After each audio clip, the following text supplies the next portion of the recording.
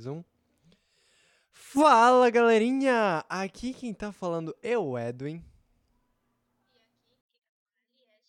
Nós somos os farmacêuticos do PSF de Engenheiro Coelho.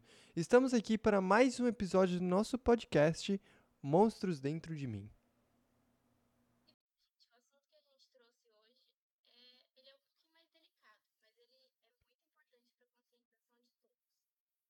Há um mês atrás, a gente teve uma paciente de 17 anos de idade aqui no postinho, e ela teve a sua primeira relação sexual aos 16 anos de idade.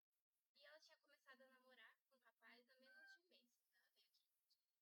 E o seu caso clínico, ele era de corrimento vaginal contínuo, incoloração esverdeada e mau odor. E você já pode estar imaginando o que se trata. Isso mesmo, uma infecção sexualmente transmissível, ou STD, como é comumente chamado em inglês.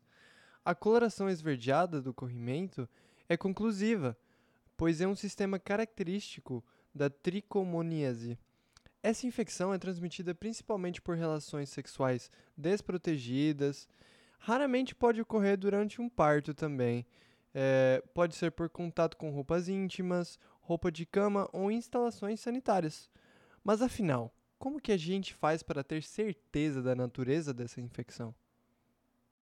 Bom, para o diagnóstico, para que ele seja confirmado, né, a gente tem 4 técnicas laboratoriais diferentes, que é a molecular, por PCF, né, e a sorológica, que são as técnicas mais caras que a gente tem, a fresco, que a coleta da amostra e exames são feitos na hora, e a gente também tem o exame produtivo. E essa técnica de exame produtivo é a que chamamos de padrão único, porque ela é a mais usada, ela demora um pouquinho mais, só que é mais sensível para os resultados. E dando continuidade, fala pra gente um pouco sobre o tratamento, Eva. Para o tratamento, o medicamento mais usado é o metronidazol. Ele pode ser administrado de 3 formas diferentes. Vamos lá. A primeira é a de 2 gramas em dose única, porém pode causar efeitos colaterais, sabe? Também pode ser tomado 500 miligramas 2 vezes ao dia, durante 7 dias, ou então, a terceira alternativa, 250 miligramas 2 vezes por dia, mas por 10 dias. O ponto negativo desses tratamentos prolongados é a aderência do tratamento pelos pacientes que muitas vezes deixam de tomar o medicamento antes do prazo determinado porque acham que, pelo desaparecimento dos sintomas, a doença já foi embora. E não é bem assim que funciona. Pois é.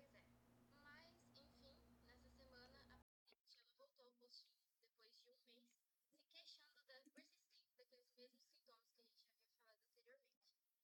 E quando a gente perguntou para ela sobre a adesão do protocolo terapêutico, ela disse que ela tinha aderido ao tratamento, mas ela ficou com vergonha de pedir que o namorado também se medicasse. E ela pensou que não precisava, porque ele estava se sentindo bem. Porém, o que muitos não sabem é que nós, homens, somos bem menos prováveis de apresentar sintomas dessa infecção. Mas podemos sim ser infectados. Então, como os dois tiveram e mantiveram as relações, os dois estavam infectados e os dois tiveram que aderir ao tratamento. Por isso, né, tá aí que dá suporte e assistência ao paciente, esclarecendo sempre as dúvidas e orientando. Porque não adianta nada, né? Um médico só prescrever um medicamento, um farmacêutico só dispensar um medicamento, por exemplo, e não informar como se deve proceder ao tratamento, quais interações que esse medicamento pode ter com outro possível fármaco e por aí vai. E nós, como farmacêuticos, a gente tem que saber da importância da atenção farmacêutica e principalmente da humanização do atendimento ao paciente. Bom, salve galerinha e muito obrigado por nos acompanhar em mais um episódio do nosso podcast semanal Monstros Dentro de Mim. A gente se despede com um grande abraço e estende o nosso convite para você convidar aquele seu amigo que precisa ouvir o nosso conteúdo. Um abraço, até a próxima.